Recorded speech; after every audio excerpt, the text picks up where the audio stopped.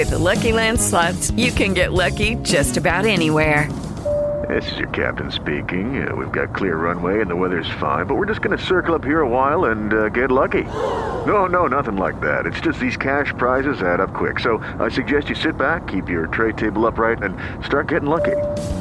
Play for free at LuckyLandSlots.com. Are you feeling lucky? No purchase necessary. Void where prohibited by law. 18 plus terms and conditions apply. See website for details. With Lucky Land Slots, you can get lucky just about anywhere. Dearly beloved, we are gathered here today to... Has anyone seen the bride and groom? Sorry, we're here. We were getting lucky in the limo and we lost track of time. No, Lucky Land Casino, with cash prizes that add up quicker than a guest registry. In that case, I pronounce you lucky. Play for free at LuckyLandSlots.com. Daily bonuses are waiting. No purchase necessary. Void where prohibited by law. 18 plus. Terms and conditions apply. See website for details. Hi, this is Marlene with Miami Ghost Chronicles, and I want to welcome you to another episode of Stories of the Supernatural. Whether you're watching a video or listening to a podcast version, please like and subscribe to us so that you can get notification of when a new show is released. Links to videos or MP3 files can be found at MiamiGhostChronicles.com. You can also find information about my talk show appearances and any new book projects at MarlenePardo.com, or go to Amazon and look up my author profile as Marlene Pardo Pellicer. I narrate several podcast series that can be found on major podcast platforms and also listened to via Alexa, Sonos, and other home systems. Look for Supernatural Storytime for scary storytelling, Nightshade Diary for classic horror and adventure stories, and of course Stories of the Supernatural for interviews with different guests as we talk about the mysteries of the unexplained. If you want to get noteworthy news about the paranormal world, true crime, conspiracy theories, and just about anything that is plain weird, you can visit Stranger Than Fiction Stories tab at MiamiGhostChronicles.com. I want to thank you for being part of my audience, and I think you are all wonderful. Miami Historic and Haunted. The Villa Paula House. The Roaring Twenties were in full swing in Miami when the Cuban consulate was established in Northwest Dade County. Cuban materials and labor were imported for its construction. Moorish arches and Spanish tiles exemplified a luxurious Cuban-style villa. It was completed in time to survive the hurricane of 1926 that ripped through Miami, and that same strange luck saved it from the wrecking ball as the years trudged by and the city grew around it. The house, located at 5811 North Miami Avenue, will look right at home in Havana, and it has been the subject of ghost stories for many years. The original owner was Cuba's Consul General in Miami, Don Domingo Milord. Havana architect C. Freira designed it with 18-foot high ceilings, hand-painted floor tiles, and Tuscan columns. Materials and workmen were brought from Cuba to complete it. This was the perfect home, which sat in what was then a tropical agricultural area, and Don Domingo named it Villa Paula in honor of his wife. The Milord's occupancy of Villa Paula lasted only 4 years. Domingo Milord retired as consul in July of 1930 due to health reasons, and 2 years later, Paula Milord's health deteriorated due to a leg amputation, and she died at Miami-Jackson Hospital. She was 61 years old. Her services were held at Jesuit Catholic Church, and contrary to popular belief, she was not buried in the garden of the home, but at Woodlawn Park Cemetery in Miami. By the time Paula died, Helen Reardon had bought it, and she lived there until her death in 1960. Over the next 14 years, it switched hands several times and was even a senior citizen home. In 1974, a man named Cliff Enzer bought Villa Paula and started to refurbish it since it was in a state of disrepair after hippie squatters had vandalized it. The first thing he noticed was that he would hear some knocking on the front door, but no one was there every time he opened it. The door to his bedroom would suddenly slam shut. There were shadows on the walls, and he would hear the front door lock turning. Enzer said a visitor saw a one-legged woman with long, dark hair, pinned up in a bun floating down the hallway, and he would randomly smell roses and Cuban coffee. He'd also hear piano music and the clack of high-heel shoes on the back porch of the home. The Phantom had a nasty disposition, as his dishes and silverware were thrown to the floor, and one day a porch chandelier inexplicably crashed to the floor.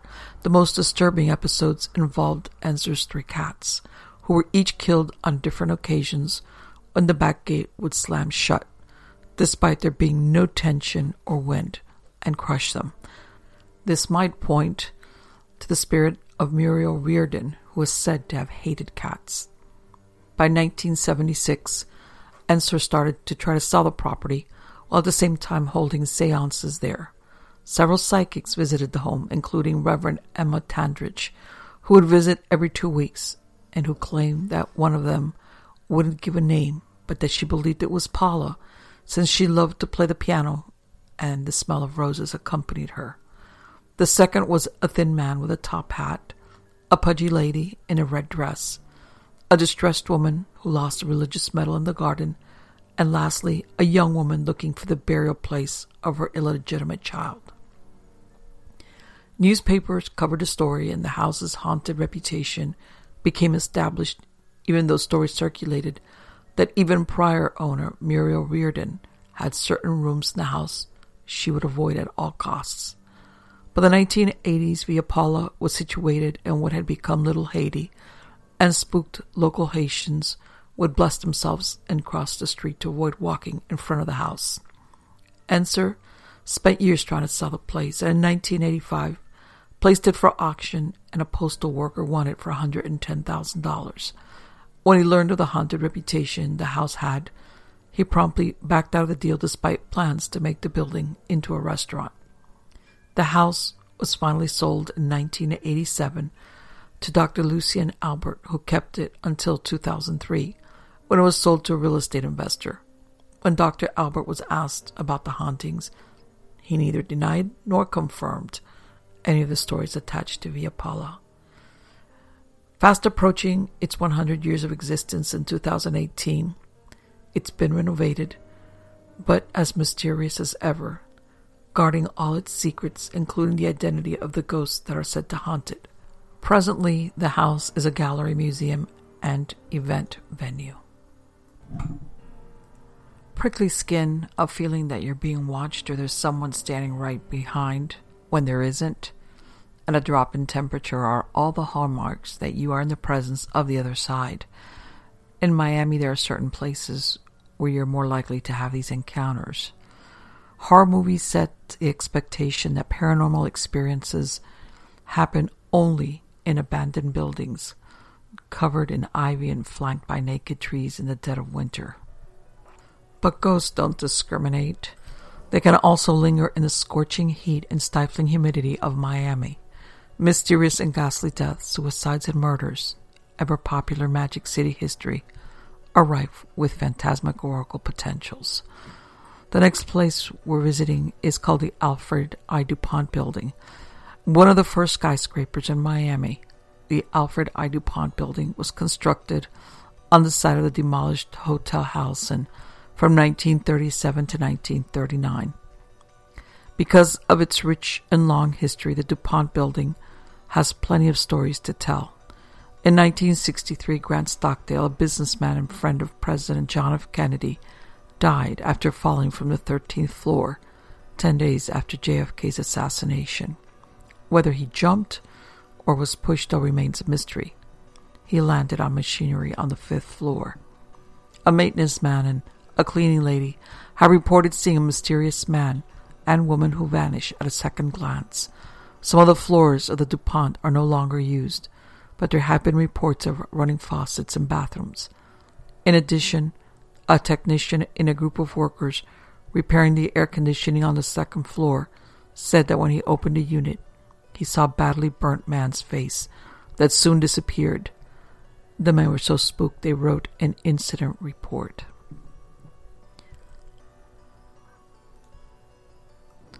Next, the Biltmore Hotel. In its heyday, the Biltmore played host to royalty, both Europe's and Hollywood's, The hotel counted the Duke and Duchess of Windsor, Ginger Rogers, Judy Garland, Bing Crosby, Al Capone, and assorted Roosevelts and Vanderbilts as frequent guests. Fashion shows, gala balls, aquatic shows by the Grand Pool, and weddings were de rigueur, as were world-class golf tournaments.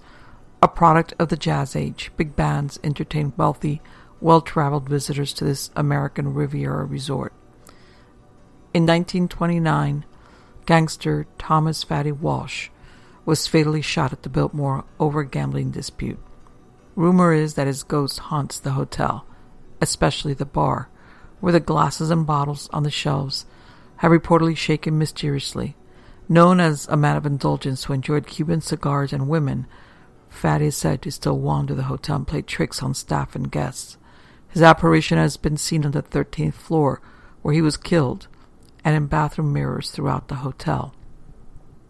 The mysterious scent of cigar smoke, presumably a manifestation of Fatty, has been reported to follow attractive women around the Biltmore. Paranormal investigators say Fatty is a cooperative and friendly spirit, but he might not be the only soul wandering the hotel's halls. A decade after Walsh's murder in the 1930s, eyewitnesses reported that a woman walking in front of the Biltmore mysteriously disappeared. More recently, members of the kitchen staff claimed to have seen mysteriously swinging doors and heard inexplicable noises. The next time you visit the Biltmore, pay attention to any mysterious smells, sounds, or movements. You might have attracted the attention of a gangster ghost. But there could be other sources for the haunting, said to occur at the Biltmore. With the onset of World War II, the Biltmore was converted to a hospital by the War Department. It served the wounded as the Army Air Force Regional Hospital. Many of the windows were sealed with concrete and the marble floors covered with government-issued linoleum. Also the early site of the University of Miami School of Medicine. The Biltmore remained a VA hospital until 1968. In 1973, through the Historic Monuments Act and Legacy of Parks program, the city of Coral Gables was granted ownership control of the Biltmore. Undecided as to the structure's future, the Biltmore remained unoccupied for almost 10 years. Then in 1983, the city oversaw its full restoration to be opened as a grand hotel. Almost 4 years and $55 million later, the Biltmore opened on December 31st, 1987, as a first-class hotel and resort. Over 600 guests turned out to honor the historic Biltmore at a black tie affair. Since before its restoration in 1983, the Biltmore Hotel has been known for being haunted.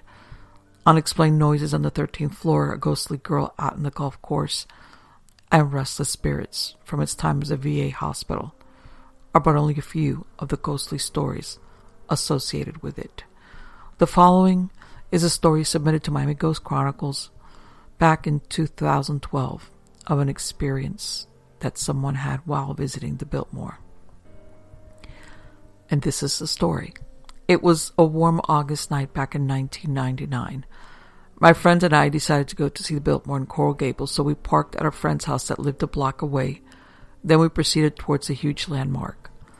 We walked in like if we owned a place, right by the bellboy and the front desk, straight to the back of the hotel, and then outside. There were 5 of us, including myself. 2 of my friends stayed at the golf course just talking, as I and my other 2 friends crept into the utility elevator in the back. We pressed the 3rd floor, which then takes you to the main elevators. We got to the 3rd floor, then found the other elevators. I was surprised to see the elevator to the far left leads to the tower. We got on that and pressed the infamous 13th floor. It didn't light up. We then took the elevator to the lobby, but before getting to the lobby it stopped on the 7th floor. The doors opened. We stood still for a couple of seconds and then the doors closed.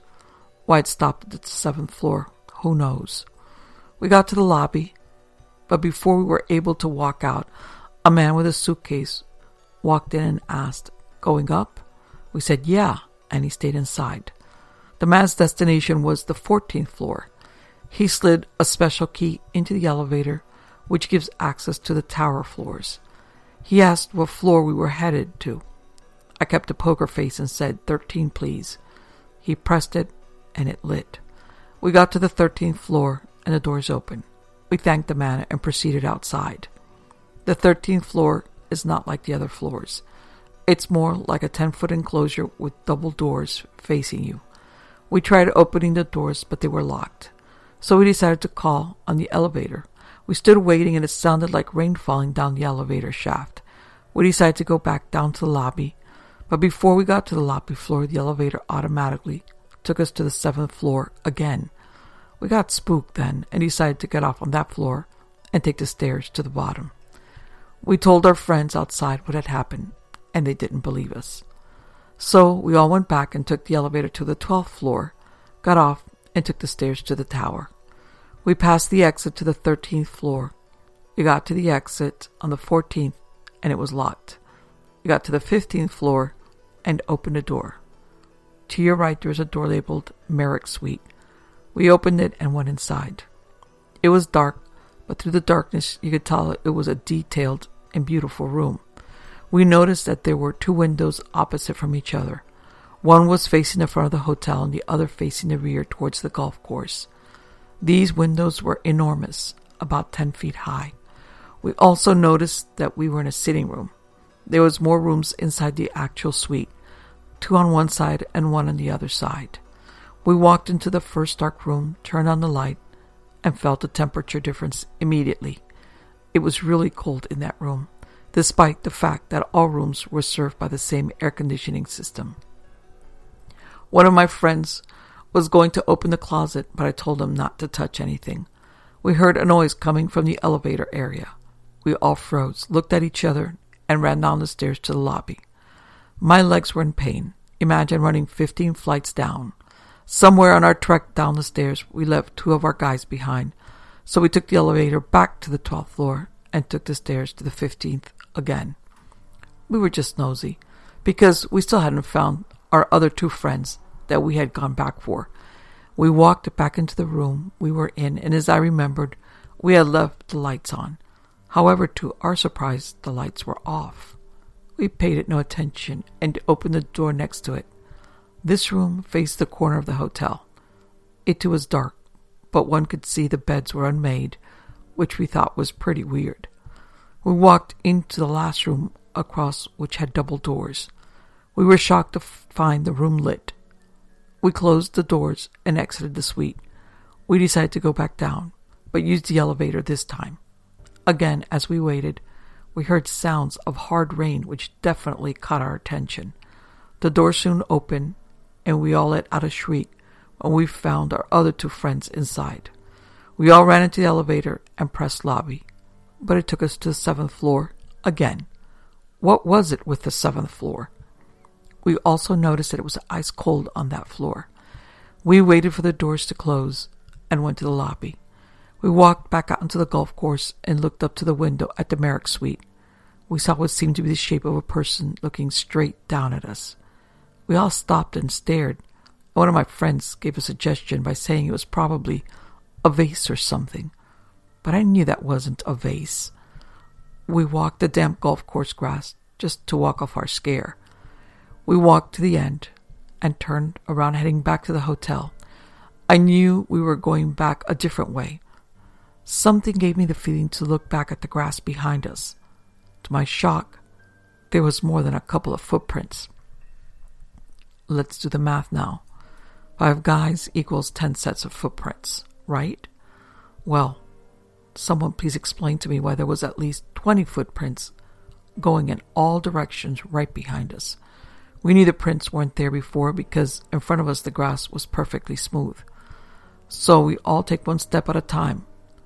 When we took about 2 steps together, I turned around again, the zigzag steps, about 15 or more of them. We all ran out of the grounds and didn't stop until we got to my car, where we went home never doubting that the Biltmore is haunted. The Deering Estate. The sprawling 444-acre Deering Estate is a hotbed of paranormal activity, experts say. There are paths here walked by Native Americans and Charles Deering, the estate's owner who died on site in 1925. During one visit, a psychic said she heard the voice of a woman begging for help to save the life of a drowning child. The estate preserves the 1920s-era home built for Deering, a Chicago industrialist and the first chairman of the International Harvester Company. Inside the basement, he had a walk-in bank-style vault hidden behind a bookcase door, and of course he left it out of the house's blueprints. They once housed thousands of illegal wine bottles. Remember, these were the years of Prohibition when Capone lived on a Miami Beach island. Humans inhabited this area for thousands of years, starting with Paleo Indians. The Cutler fossil site contains fossilized human remains dating back 10,000 years, while the Cutler burial mound contains 12 to 18 Native American women and children buried face down in a spiral pattern. On the grounds is the Richmond Cottage, built in 1896 and which served as an inn. This structure is believed to also be haunted. It is said that there are 10 to 12 spirits in the building that regularly interact with visitors, while spirits of Native Americans watch from afar.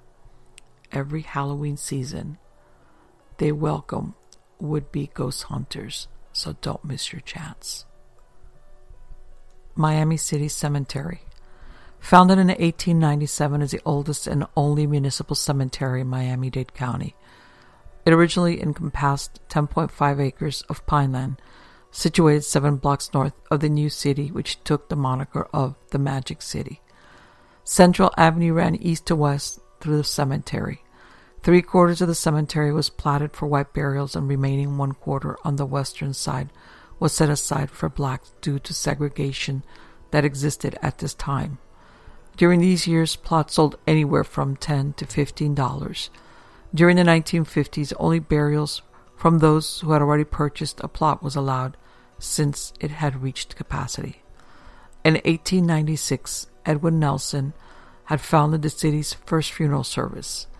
In 1906, Walter Combs purchased it and established Combs Funeral Home, situated 3 blocks south of the eastern entrance to the cemetery.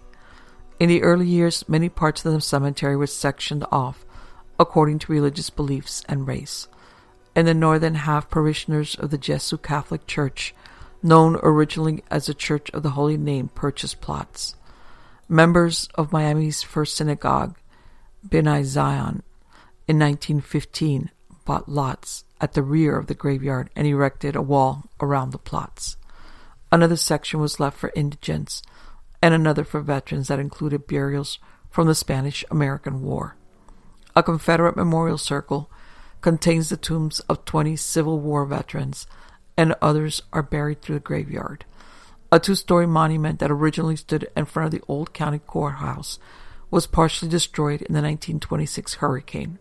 What was left of it was brought to the cemetery to mark the area where the Confederate soldiers were buried. A young Englishman named Henry Branscombe was the cemetery's first burial. He was only in his mid-20s when he died of tuberculosis. Since this first interment, there have been 9,000 others throughout the years.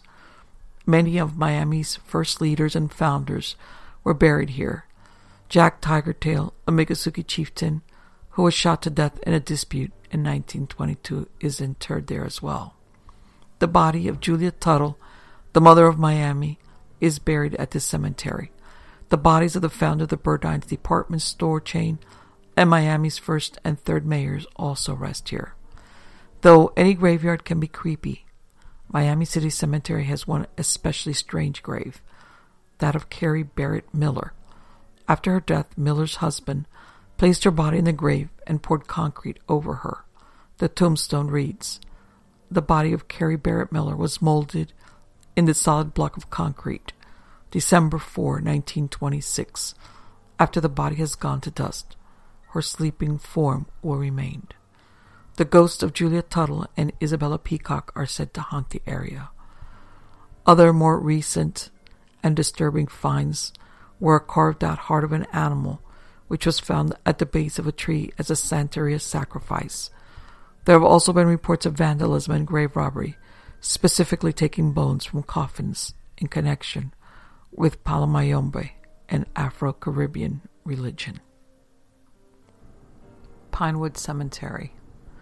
This is a brief historical background on what was originally a simple 1-acre rural cemetery established in the late 1800s, where pioneers that settled in the Miami area interred their dead. In 1906, 3 acres were added, and these 4 acres are still nestled quietly, surrounded by a very low rock wall fence in the middle of an older but upscale section of Coral Gables. Passing in a vehicle, you might take it for a small, shady park where the local residents sit on a bench and envision what old Florida was like. That is, until you spy tombstones that lie scattered in between the paths that run through the grounds. Originally named Larkin Cemetery, it was changed to Cocoa Plum, Piney Woods, and then to its present name. Records indicate that there are approximately 200 recorded burials, possibly as early as the 1850s, and the latest was in the 1970s, officially, though, from the 1890s to the 1940s. Researchers believe that there is more than what was officially recorded, as human bones have been dug up in the periphery area of the cemetery during construction of modern homes. It's not confirmed if these were unaccounted graves from the cemetery or burials from an earlier time when the hot climate, a lack of undertakers, and no cemeteries forced families to bury their dead in unhallowed ground. Historical artifacts such as a letter dating from 1908 to the county commissioners describe where Plot 58 was used to bury paupers. After the 1926 hurricane, efforts were made to clean the cemetery, but these efforts became less and less as the years went by, and the families of the deceased or others who owned plots moved away.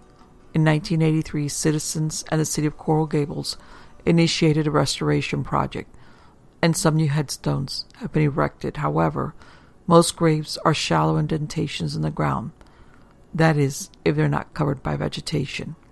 Over the years, reports of paranormal occurrences range from midnight burials, which was probably someone picking up graveyard dirt for rituals, to drug parties, to animal sacrifices. Many of the reconstructed headstones give a glimpse of the hardships faced by these early Miami settlers as they retell the death of infants and young children. Others are downright mysterious as well as tragic, such as the one for Dora Perry Suggs. On her tombstone is written 1872, December 18, 1905. Died tragically at the Devil's Den, wife of Gideon David Suggs. The story of her death is so much more than those few words on her headstone. In 1905, this 33-year-old mother of 2 left her farm in a mule-drawn wagon to purchase supplies.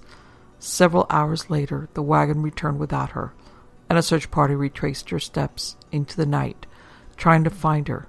They approached the narrow and overgrown stretch of road known as Devil's Den, which is the present intersection of Granada and Blue Road. This is where they found her. She was raped and then murdered with a heavy rock which was used to crack her skull. The area was avoided by the local residents until 1916, when the area was cleared. Her husband, Gideon, died in 1957. In March of 1906, a few months after the murder, a man by the name of Ed Brown, also known as Katie Brown, was arrested and indicted for the murder. He was found guilty. However, he did confess to the crime when he stood on the gallows on June 5, 1906. At the time of Dora's murder, only 6 months before, in June of 1905, Charles E. Davis and his daughter Elsie were brutally murdered. Unlike the crime committed against Dora till this day, that crime has never been solved. Other tragic deaths briefly related on their headstone is that of 17-year-old Lillian Grant Freeman, wife and mother of 2-year-old Winnie, who died after sustaining burns while making supper, and 18-year-old Delia Blythe Branham, who was buried with her infant on August 26, 1908, after both died in childbirth. Yes, those were hard years to live here in Miami. When I visited the cemetery, it was in the middle of the afternoon, since it's only open until sunset, and the weather was anything but what would be described as typical cemetery weather. There were blue skies, puffy white clouds, and a nice breeze blowing as I walked slowly through the cemetery snapping pictures of the headstones. Since it was a weekday, it was not unusual to find that initially I was the only one in the cemetery. Reading the epitaphs, you feel the sense of history that is usually gone when you live in a city as large as Miami, and which has changed so much over time. There was no prickly feeling of dread, no sense of being watched, none of the sensory warnings that you experience when you are in the presence of a ghost or otherworldly being. About 20 minutes into my walk, I saw a gentleman walking quickly behind me. A chocolate-colored Labrador trotted ahead of him as he spoke on his cell phone. As he passed by me, he waved hello. I said hi, and off he went on his quick-paced stroll. As I stared up the path where he was leaving, which I had been watching only a few seconds before, I saw what appeared to be the figure of a young man dressed in jeans and a white striped polo shirt, who was standing behind one of the trees. Within seconds, I was trying to figure out how I had not seen him before, either standing there or approaching the area where the tree was. The cemetery is not really that large. I had a very good view of the path leading up to the tree where he jumped behind. And just as I had seen the man walking his dog long before he came up to where I was at, there had been no sign of him before then. I could not see his face, only part of his torso, his arm and a leg, as he darted behind the trunk of a thick tree. I looked behind me. I saw no other persons, and when I looked again, there was no one standing behind the tree.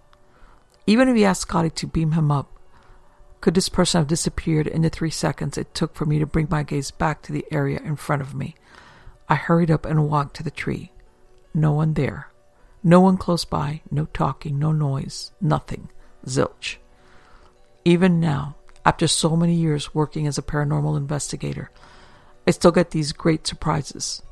I didn't take a picture because, of course, I was reading epitaphs about people who died about 80 years ago, and what I now realize was a full-body solid apparition dressed in modern clothes was the last thing I expected to see in broad daylight. I took him for a local resident visiting the cemetery or another sightseer. Even my videographer, Henry, who had stayed sitting at a bench at the entrance to the cemetery, wasn't around to corroborate my story. I did ask him if he had seen anyone that fit that description, and he said no. However, he did recall seeing the man walking his dog.